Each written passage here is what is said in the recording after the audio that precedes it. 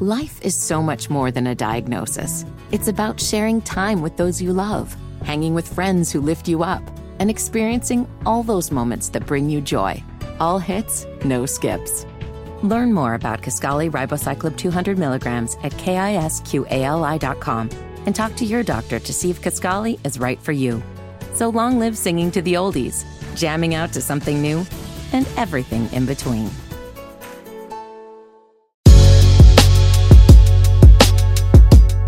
Welcome to the Backstory Podcast. I'm your host, Colby Kolb, and my guest today is a writer, a producer, a dancer, an amazing entertainer, Mr. Ne-Yo. What's going on, Ne-Yo? What's going on, man? Good to see you again. Good to see you, man. So before we started this interview, I played for you some calls because I've known you from the beginning of time when you started as an artist, and you used to come on my show when I was in Philadelphia, and I played these artists, these listeners' calls, and I just watched your face, like it was like a whole nother time. Like, can you talk to us a little bit about, take a step back and look at your career to this point, and is it just, how does it feel like to just know all the things that you've done in the last 13 years? And that's just as an artist, a solo artist. Right. You know what, man? It's crazy because I never really took the time to step back and look at what I've accomplished, what's happened over the 13, damn near 15 years that I've been doing this. At the time, once the ball started rolling, it was rolling. It was just going. So it was just, all right, cool, we just won a Grammy, on to the next. All right, cool, we just sold many records, on to the next. It wasn't until I think maybe the fourth or fifth album that I really had a chance to just sit back and go, damn, okay, we've really done some things. Yeah. Like, we made some stuff happen. And then just playing those calls, man. Like one girl, what kind of jeans she said she was wearing on the call? She was wearing Rockefeller jeans. Rockaware jeans. Rockaware jeans, yeah. Man, man. But it feels good to know that the love is genuine, the love is real. Like I was talking to somebody the other day about just fanatical fans, chasing you through the mall and all of that. And it's like I don't have that kind of fan. You know what I mean? My fans are very much, hey, Ne-Yo, what's up? Can I get a pic? Snap, and then they go on about their business. And I think it's a maturity thing. At this point, it's a respect thing. 9 times out of 10, if you see me out, I'm with my kids or with my wife, and it's respect. They pay homage, and then they get out the way because they know that at the end of the day, I'm still a human being. With a wife and with kids, and I'm a regular person still. Right. So I dig that. I will say this: for it to have been this long, and for anybody to still give a damn, that's a blessing just within itself. Because you already know we live in a microwave age. It's, they do it for a minute and then they on to the next thing. So for me to still be here, put music together, for people to still be curious as to what I'm doing, like that's absolute blessing. And I thank God every day, man. Real talk. So right now, how many albums have you sold? Or how many records have you sold? Millions? What is the number? I have no idea. Really? I really and genuinely don't. I know it's in the teens. 15, 16, somewhere in there. Wow. But I don't know. I kind of stopped paying attention to that part of it, and I'll tell you why. Not you should never ever don't think that I'm ungrateful. Mm-hmm. I'm definitely grateful for every single album sold, to every person that takes their hard-earned money and spend it on something of mine. But at the end of the day, I've had people run up on me and say stuff like, "Bruh, I was gonna take my life, and one of your songs came on the radio, and I didn't do it." Like, that kind of trumps all of that other stuff. That trumps awards. That trumps record sales. That's touching lives. That's touching souls with music, bro. Like, that's bigger. That's bigger than that. So at that point, I started paying attention to the way that my music was affecting people's lives, as opposed to, how many units we sell this month. Oh, damn. Like, that's not, because that's not the victory. That's not the success. I mean, again, highly grateful. Appreciate the blessing 100%, but I saved a life with a song. Like, wow, that's heavy. You know what I mean? Like, that's deep. So let's dig a little bit into your history. So you're from Camden, Arkansas. That's where you were born. Yes, sir. So you're there, and then you and your family migrate to Las Vegas. Yeah. So how did you get from Camden, Arkansas to Las Vegas? And what do you remember that transition as a kid? I do. I remember the culture shock that it was, because Camden, mind you, people from Arkansas don't know where Camden is. Right. Like, it's that small. right? It's like right outside of Little Rock. It's literally a town. You know what I'm saying? We had one paved road and then a bunch of dirt roads crossing that thing. Right. Like, that's what Camden was. Wow. We got out of there relatively early. I think I was like 9, maybe 10. So were your parents both from Arkansas? My mom's from Arkansas. My dad's from Nevada. Okay. Yeah, and dad, truck driver, met mom on the run, impregnated mom with me. They got married. Then, and you're biracial. Your dad is black and Chinese. There's some Chinese in there somewhere, man. Yeah. I don't know. I didn't know that. I was like, wow, but that's cool though. I'm biracial, so I always get excited about. I love the mixing of the culture. It's just good to see, because a lot in this world that we live in, people don't understand one another.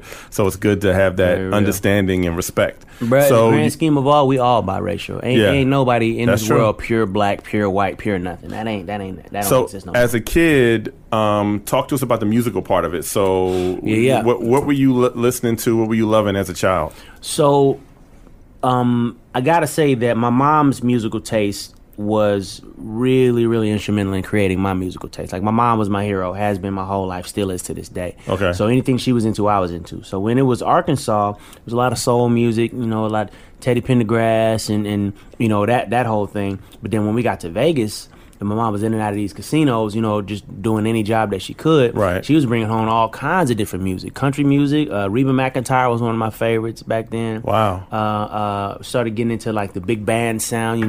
That's my introduction to the Rat Pack happened in Las Vegas, to the point where I wanted to be Sammy Davis Jr. I was dressing like Sammy Davis Jr. at school. Kids looking at me crazy. It was dope. But it wasn't dope. But it was dope to me. But it wasn't dope. Right. But my mom was definitely the one that helped me form my musical taste. And then, once I started trying to sing myself and realized that I didn't sound like the people that she used to love to listen to, it made me hate my singing voice. Like, I didn't want to sing. My mom could tell that singing gave me joy, but the fact that I couldn't sing like what she loved hurt me. So she introduced me to Stevie Wonder and Michael Jackson, kind of a higher tone, higher timbre, right? Slightly nasally type thing, which is what I had. And she was like, listen to the way that they use their instrument to help you get more comfortable with your own. Right. So sure enough, I was a child of Stevie, man. Anything he had done, I was on it. Anything Mike had done, was doing, I was on it, and that kind of created the Neo that you know now. So, did you take music lessons? Did you take classes? Nah, we ain't have money. You just naturally figured out. So, when did you write your first song? That I can remember, probably around 11 or 12. That I can remember. Right. Mom always tells this story about me being 5 years old and running in the room, making her turn off the TV to listen to this song that I came up with about mustard. I don't remember this. Right. We're not gonna go into Parents remember everything. Yeah, of course. As you will with your kids. 11 to 12 for me. Right. When I recall, taking my red notebook, writing a song, singing it back to myself. Satisfaction. All right, and slide a notebook under my bed and going about my business. Like, initially, it wasn't about trying to get a deal or trying to be famous. For the love. Did it because I loved it. Right. Yeah. So, you were known as, so when you became an artist, your initial name was Go-Go. So tell us a little bit about where did Go-Go come from? Oh God. So I was a weird little kid, man. I was definitely a little strange-o. And there was this cartoon character, Go-Go the Dodo Bird. And my mom actually gave me the name because she just used to call me Dodo Bird all the time. So the name kind of came from her. And then I took it and tried to do something cool with it, and it just was never cool. Go-Go is just not a cool name. So right. Not a cool name. But yeah, that's where it originated from. And then Neo came years later. Like, Neo was a running joke with a producer friend of mine, Dion Evans, may he rest. He said to me one day, he's like, man, you like the Neo of the music industry. Like, you can do stuff with this music that other people can't do, the way that Neo could do things in the Matrix that other people can do. Right, of course. So yeah, that's how that came together. Never really liked either name, right. But it's one of those things where somebody call you something and then it gets stuck and that's your name. So how did you form this group, The Cut? So that was in Vegas, this group that you were in? Envy. Yeah, Envy was the name of the group. And I can't even take credit for forming the group. I was brought into the group by another one of the members. Remember, when I was doing music, it was just for me. Right. Like, I didn't learn until maybe the 11th grade of high school that I could do this and girls would pay attention that didn't pay attention before and all of that. So, once I learned that, Cats asked me to get in a group. We was moving around Vegas doing talent shows, winning this one, winning that one. We went to MTV's The Cut, which was at the time hosted by Left Eye from TLC. Yep.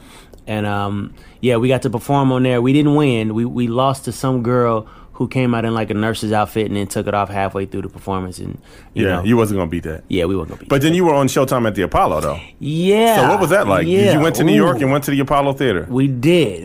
How did that go? Man, it was a lesson in humility. A lesson in just one of the oldest and first rules in this whole thing is remain humble. Remain humble. Don't toot your own horn. Like if it's gonna happen, let somebody else do it. Don't walk around. Don't walk around like it don't stink. You know what I'm talking about. Mm-hmm. So we got there and we saw the other people that was performing and we was like, man, we got this. We about to smash this, right? Right. But there was a few things that worked against us. Okay, so we didn't know that all singers have to use the band. Like, they told us over the phone that we could come with, like, we had a tape of the song we wanted to do. So you and they was track? like, yeah, bring the tape. Right. We got there and it was like, no, can't use the tape, got to use the band. Ray Chew and the crew. Cool. So I'm like, all right, this is Ray Chew. They know what they doing. So they learn the song in about 10 minutes, right? Get up on stage. Things just went wrong, bruh. Things just went terribly awry. Did you get pulled off the stage? We didn't. We got thank right God. Thank there. God. I seen Sandman in the corner double dutching like, am I going? Right. Because it was like a battle between the people in the audience that didn't like us. It was a lot of them. And the girls in the audience that thought we was cute and was like trying to give us a chance. Right. So more booze than I've ever heard in my entire career. Was that your first time to New York? Yes, it was. So actually. that must have been like, Bro. wow, yeah, the energy. Eyes wide, like, oh my God, we're here. Right. I got to touch the log and Kiki Right. Shepard right there, and Right. Steve Harvey was the host at the time, and Wow. it was a moment until we got up there and things just didn't go the way we planned them to go. Man, it was bad. McDonald's is not new to chicken. So maybe stop questioning their chicken cred and get your hands on the McCrispy. Juicy fried chicken, buttery bun, unmatched pickle to chicken ratio. Yeah, they know what they're doing. In fact, we can honestly say they're not new to chicken. They're true to chicken. The McCrispy. Only at McDonald's. Ba-da-ba-ba-ba. Whether it's audiobooks or all-time greatest hits, long live listening to your favorites. Learn more about Kisqali Ribociclib 200 milligrams at KISQALI.com and talk to your doctor to see if Kisqali is right for you. So you leave the group and then you just pretty much become a writer and a solo artist. Yeah. Well, more a writer initially. Okay. Like I didn't know how to do this by myself. I had Right. been doing it with the group, from high school on through. So once the group dispersed, I was like, all right, I know it's supposed to be music, but maybe I'm not supposed to be the front man. Maybe I'm not supposed to be that. Maybe it's just writing. So you focused on writing, and then you wrote a song for Marcus Houston.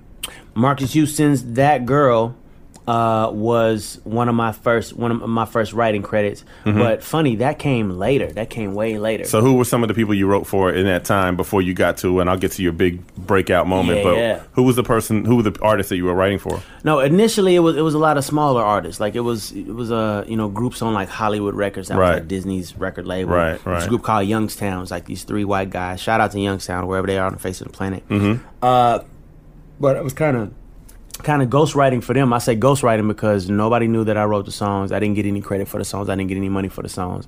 I was just doing it because I love to do it, right? But in the process of doing that, so what I would do is I would write and then sing these songs, demo these songs, and then try to move them around. We got looked at by Columbia Records. Mm-hmm. So that was my first record deal. That was my first solo artist record deal. And was that at the time when they had signed Alicia Keys too? Because they had signed her like that early before she ended up leaving and going somewhere else. I think it was right before Okay. Alicia Keys. Alicia Keys. Got it. Yeah, so we over there, and this is another lesson learned. I didn't know that you could tell these people no. I felt like, all right, I'm in the door. I don't want to do anything to mess this up. So whatever they asked me to do, I was doing. Right. No, don't write those songs. Write these songs. No, don't wear that. Wear this. Don't work with those producers. Work with these producers. So album is done. Artwork is done. Everything's finished. And I'm looking at it and I don't recognize myself. I'm like, this ain't me. So I went back in and asked him if I could record some more songs that, leaned a little more towards who I was, and they was like, well, your budget is depleted. Right. And I'm like, okay. First lesson in the music business. First lesson in the music business. Yeah. Hey, if an A&R tells you, hey, let's go to dinner, know that dinner is on you. Right. Just know and understand you paying for that dinner. You paying for everything. All of it, bro. And the stuff you don't even know about that they charged you. You have no idea. Yeah. It goes deep. It goes very deep. Game was hustle. So you're on this label. Yeah. You don't like the music that you recorded. I told them I didn't like it. I told them I didn't want to do it. They shelved me for 2 years. Wow. Just sitting on the shelf doing nothing. Right. And the funny thing, Marcus Houston's That Girl was going to be my first single. Okay. Off of Columbia. Okay. But my manager went over there, managers, lawyers worked it out. They released me, but they kept all the music. Okay. So mind you, I didn't even know that they sold that song to Marcus Houston. I'm just in the car one day. I think I was headed to work. No, I had to go get a regular job. Oh, so they don't even have to ask you. No, not at all. What about publishing? Did you have publishing? Not at the time. Oh, so we had to fight a little later on to get it. They took the songs you created and then just gave it to Marcus Houston. Yeah. Then the song starts to do well, and then people are like, but they give you the credit though. You had the written credit on it. Not initially, no. Oh, you didn't? No, it's just the producer. Oh man, how did that feel to hear his song get out there and you wrote it? It hurt a little bit. It hurt mainly because at the time I didn't dislike the song. Right. I disliked the project as a whole, and I was Right. like, I need some more songs that are closer to who I am. Right. But but because I said that, they took everything away. Yeah. Right. So gave that to him. I'm listening. Mind you, they kept my background vocals on the song. So I'm listening to this Wow. record. I'm like, okay, that's me, but that ain't me. What the hell? So anyway, long story short, it wasn't no drama towards Marcus. Like he was just singing the song. He's a good dude. Yeah, good dude. So that happens. I call a lawyer. I finally get what's mine. But then from there, I'm still at square one. Like I still don't have a record deal. I still don't have any money. Now, where were you living at the time? I was in L.A. Okay, so you ended up moving to L.A. In L.A., living in a 1-bedroom apartment with 3 other cats that refused to pick their shoes up at the living room. They just never ever would. So you write this song called "Let Me Love You." Yeah. Tell us man. about that song. So "Let Me Love You." There was a point in time I started dealing with these other cats, and they had connections with Dr. Dre. Right. So they took me over to Dre, and I think at the time it was kind of a lightweight competition because Dre had this other cat that he was going to sign, this other R&B cat. So it was him versus me. So every track that Dre gave me had a song on it already. Right. And he was always like, "You think you can beat this? You Right. think you can beat this?" Right. All right, cool. So I'm writing. The songs was dope, but old boy was a little more thug than me. Who was the artist? Was it Danny Boy? Was it a Death Row thing, or was he was already in Aftermath? It was Aftermath. It was Okay. Aftermath thing All at right. this point, and I think Can't remember who it is. I think his name was Governor at Okay. the time or something. Right. I'm not totally sure. Right. But he was dope. Right. But he was a little more hood than what I was Got it. coming with. So Dre chose him. But Scott Storch was there. Okay. And Scott Storch was like, "I don't know what Dre talking about. You dope. If you ever Right. in Miami, hit me up." Right. So I'm like, all right. We just happened to be in Miami that following week. Right. He just happened to be working for Mario that week. Right. Rest is history. And Mario was coming off of his debut project, and he was sort of like this teeny bopper, braid my hair. Like he was just like, like nobody took him seriously. Like, oh my God, you're this great singer. Right. And you deliver this gem that blows the socks off. Top 40, urban. Everybody loved this song.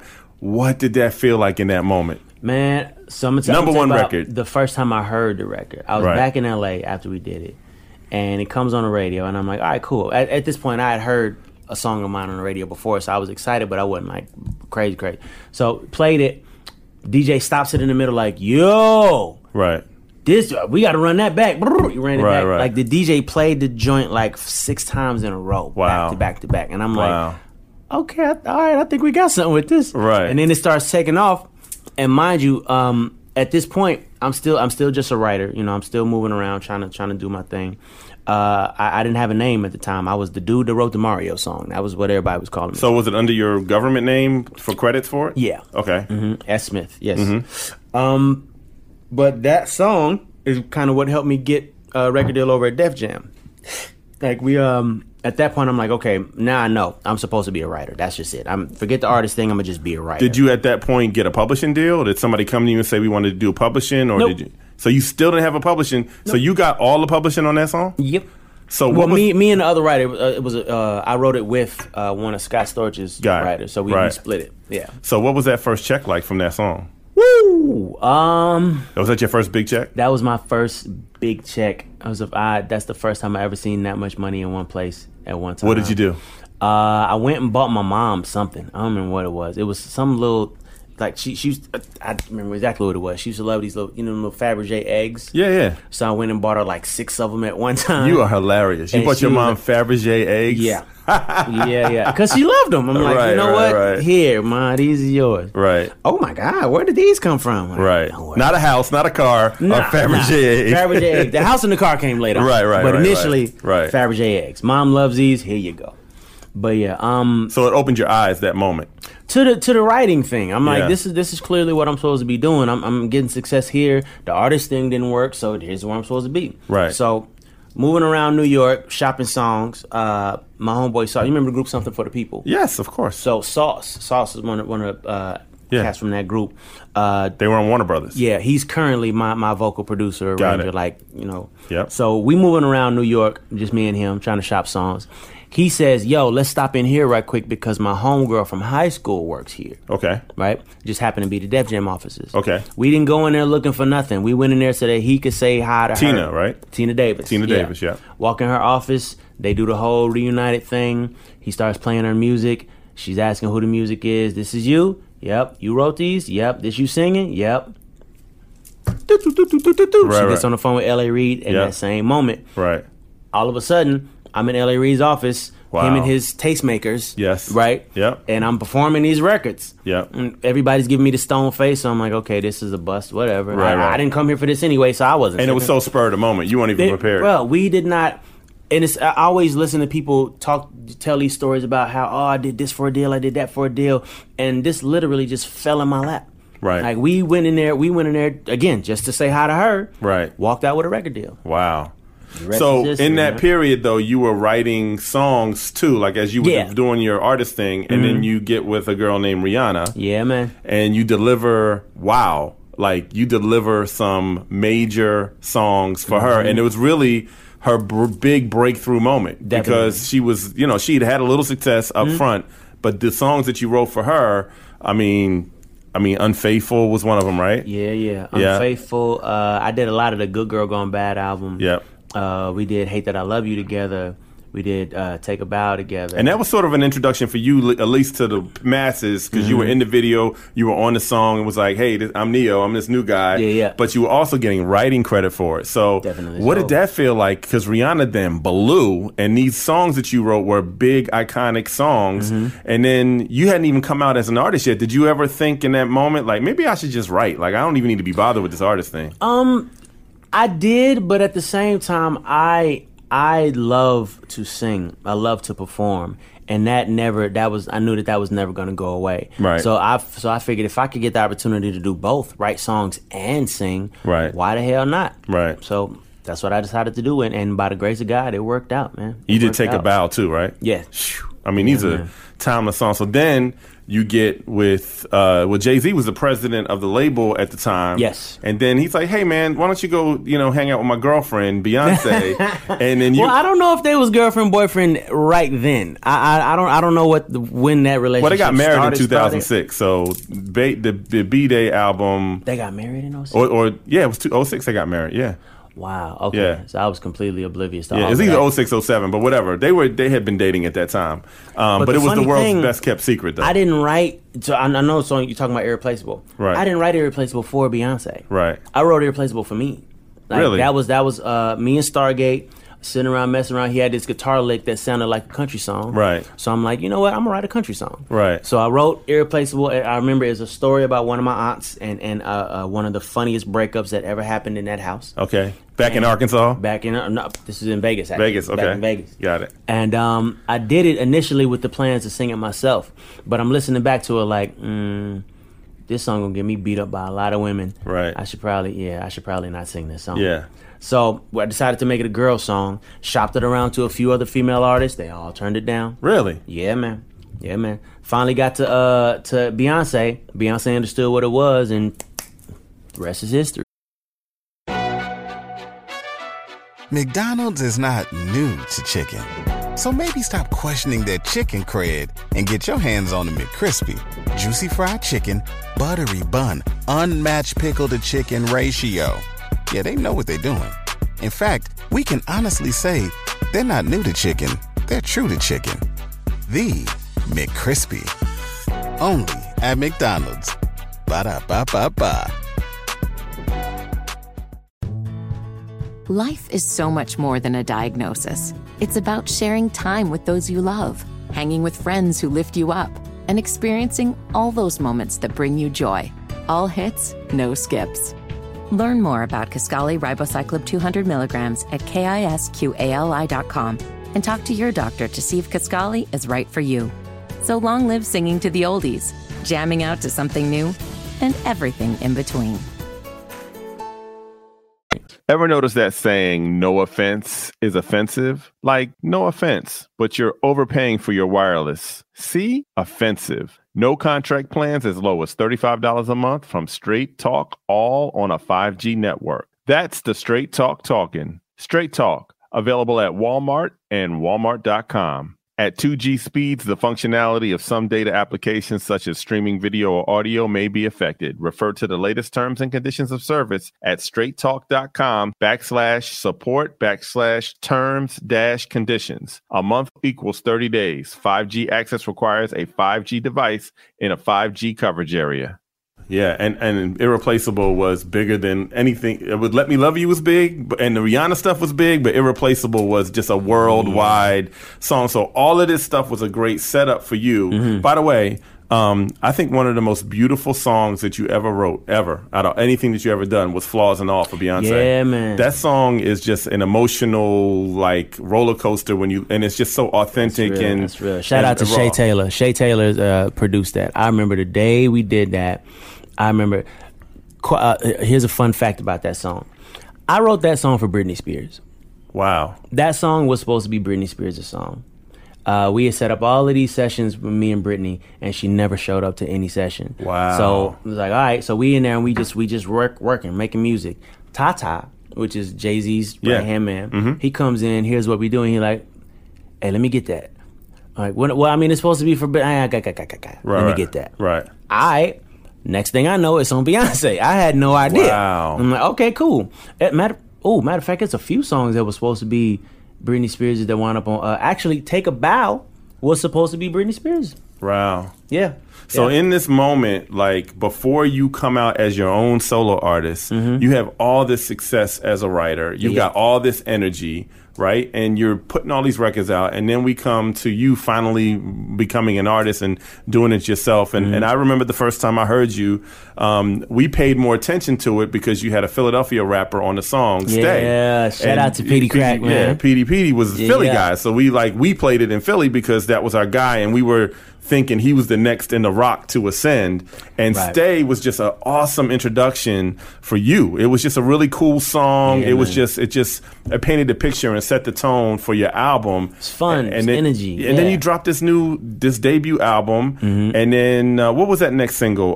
So Sick came right after. Right, Stay. So Sick. And then that was a monster record. And that was all she wrote. Yeah. And mind you, this is when I learned the genius of L.A. Reid, because L.A. Reid called it like he knew the future. He was like, so here's what's going to happen. We're going to put out this one first. Yep. It's going to be introductory, okay? It's going to do well. It's not going to blow you out of the water, but it's going to do just well enough to get everybody going, all right, who was that guy? Yeah. And then we hit him with So Sick, and that's going to take it there. And I'm like, I'm sitting in the chair like, all right, bro, okay, if you say so. And sure enough, it happened exactly that way. It happened exactly that way. Yeah. Sexy Love, too, was like, it was just a monster debut project. Yeah, man. And then you come with another big project. Like, then you just went on a roll for like 3 albums, multi-platinum, back to back to back. What was that like? Like, because you had written for artists that had that success, but now you're having that success. Where was your head in that moment? In the clouds, bro. Like, again, like I said when we first started, once the ball started rolling, there was no let's sit back and enjoy this. It was just let's go. Right, go. I learned on the road that my debut album had reached 3 million copies. Wow. I learned that in the process of moving on to another show. In the process of, I won my Grammys in transit. You know what I mean? Everything was, all right, that happened next. All right, that happened next. All right, that happened next. And like, I didn't know that I didn't know that I could go, wait, hold on, let's slow down and like look at this. Like this is what I've been dreaming about. This is what I've always wanted. At that point, it was just go. Just keep going. And then you get with Pitbull and you make anthems. Mm-hmm. Anthems that, like, there's one thing to make a song, like a good R&B song, but when you make a good pop anthem, it never dies. Like, for the rest of your life, bro, you're going to be somewhere with your kid and the song's going to come on. Like, what does it feel like to make one of those big-ass records? Again, in the moment, didn't know that it was going to do that. Like, right. So and Pitbull wasn't even that kind of artist yet. Like you helped catapult him to that kind of artist. Yeah, he was moving in that direction, and so I met him, I think at a party or an award show or something. He was like, "Man, we got to work." I'm like, "Bro, call me, let me know." Right. So we exchanged info. He sent me the track. And on the track, all that was on the track was the girl part. No. Right. So I just wrote around that, sent it back to him. He put his thing on it. Wow. Just took the hell out. And mind you, I liked it when I was done with it, but I didn't know it was going to do that. Right. Like, I had no idea. That song to this day, like I perform that record and people lose their damn mind. So one story I want you to share, because I always remember it because we did a lot of interviews. Talk to us about Michael Jackson calling you and singing your song to you. You told me that story, and I just can't even imagine, based on with the story you just told about your mom, right, and how she raised you and she turned you on to Michael and Stevie Wonder. Yes, indeed. You get a phone call from Michael Jackson, and he is singing to you. What was the song he sang to you? Well, okay. Well, let's backtrack a little bit. Okay. So the initial phone call, he called my cell phone, right? Mm-hmm. And the call went a little something like, "Hey, how you doing? Hey, hello, how you doing? Who's this? It's Mike. Mike who? Michael Jackson." All right, click, and I hung up. Because I'm like, somebody playing on my damn phone, whatever. Right. So right after that, I get a text from my assistant like, "Yo, you're not going to believe this, but Michael Jackson is about to call you." And oh my God, I just hung up on Michael Jackson. On Michael Jackson. I just hung up on so he called back, I lied. I'm like, "Hey man, sorry, I was just going under a bridge, connection. What's going on?" Right. So he starts talking to me about music, telling me that he likes what I do. Right. But the whole time I'm like, I don't know how I didn't crash the car because you were driving. I was driving, and I'm like, I'm in a dream right now. Like Michael Jackson is telling me that he likes my music and wants to work with me. Somebody hit me with something so I can wake up. This is crazy, right? So we set up the meeting. He was like, "I'll be in New York on this day at this time, whatever." Right. We met at Leo Cohen's house. Wow. He didn't want to go anywhere public. All right, cool. So we get to Leo Cohen's house. I'm sitting in the room. I'm waiting on him walking. He walks in, black suit. He had the I think he had hurt his thumb or something, so he had like a cast on his arm. Mm-hmm. Big aviator mirror sunglasses, like the ones that the bike cops wear. Yeah, motorcycle cops wear. And he walks in, and I extend my hand, and he says to me, but he doesn't even grab my hand. He says, "You know what my favorite song of yours is? Please don't worry about me, I'm fine." Bro, I almost lost it. Wow. I almost lost it right in that moment. I had to maintain because I'm a G. Let me chill. But in my mind and in my heart, I was a 6-year-old girl. Right? It was ridiculous. That's a great. It was always a great story, and I just couldn't imagine that moment. Well, Neil, thank you for your time, man. It's always good to see you. Man, this is just it's an awesome career, and you're about to drop a brand new album. And I'm doing a Christmas album this year. People, for the last 4 years, people have been on my back like, "Why don't you do a Christmas album?" So I finally went and did one, but I wanted to do something a little different. It's called Another Kind of Christmas, and it's slightly different. It's something that I wanted to do, the kind of Christmas music that you could rock with all year long if you felt like it. You know what I mean? So went out to Jamaica for about 2 weeks, which is just comedy within itself. I went to Jamaica to record a Christmas album. That's funny. Yeah. But anyway, album is done. Be looking for it relatively soon. I don't know. When I put it out, I love social media. When I put it out, I want y'all to hit me and let me know what y'all feel about it. Like what y'all like if I hit the mark. If this is the kind of Christmas album that you would listen to in July. Thank you, Neo. Before we close out this episode of the Backstory Podcast, I love to kind of dig in the crates and share some content from way, way, way, way back. And I'm going to share some phone calls that Neo took with listeners when he first came out and early in his career. And you can kind of see the connection he had with the audience. And it's a pretty cool moment with Ne-Yo. Check it out. Hi, Ne-Yo. Hey, what's up? How are you? I'm good. How are you? I can't wait to see you tonight. Oh, yeah. It's going to be live. Yes, it will be. You coming all the way from A-Town to come see Ne-Yo tonight? Yes, I am. I'm driving as we speak. What you wearing?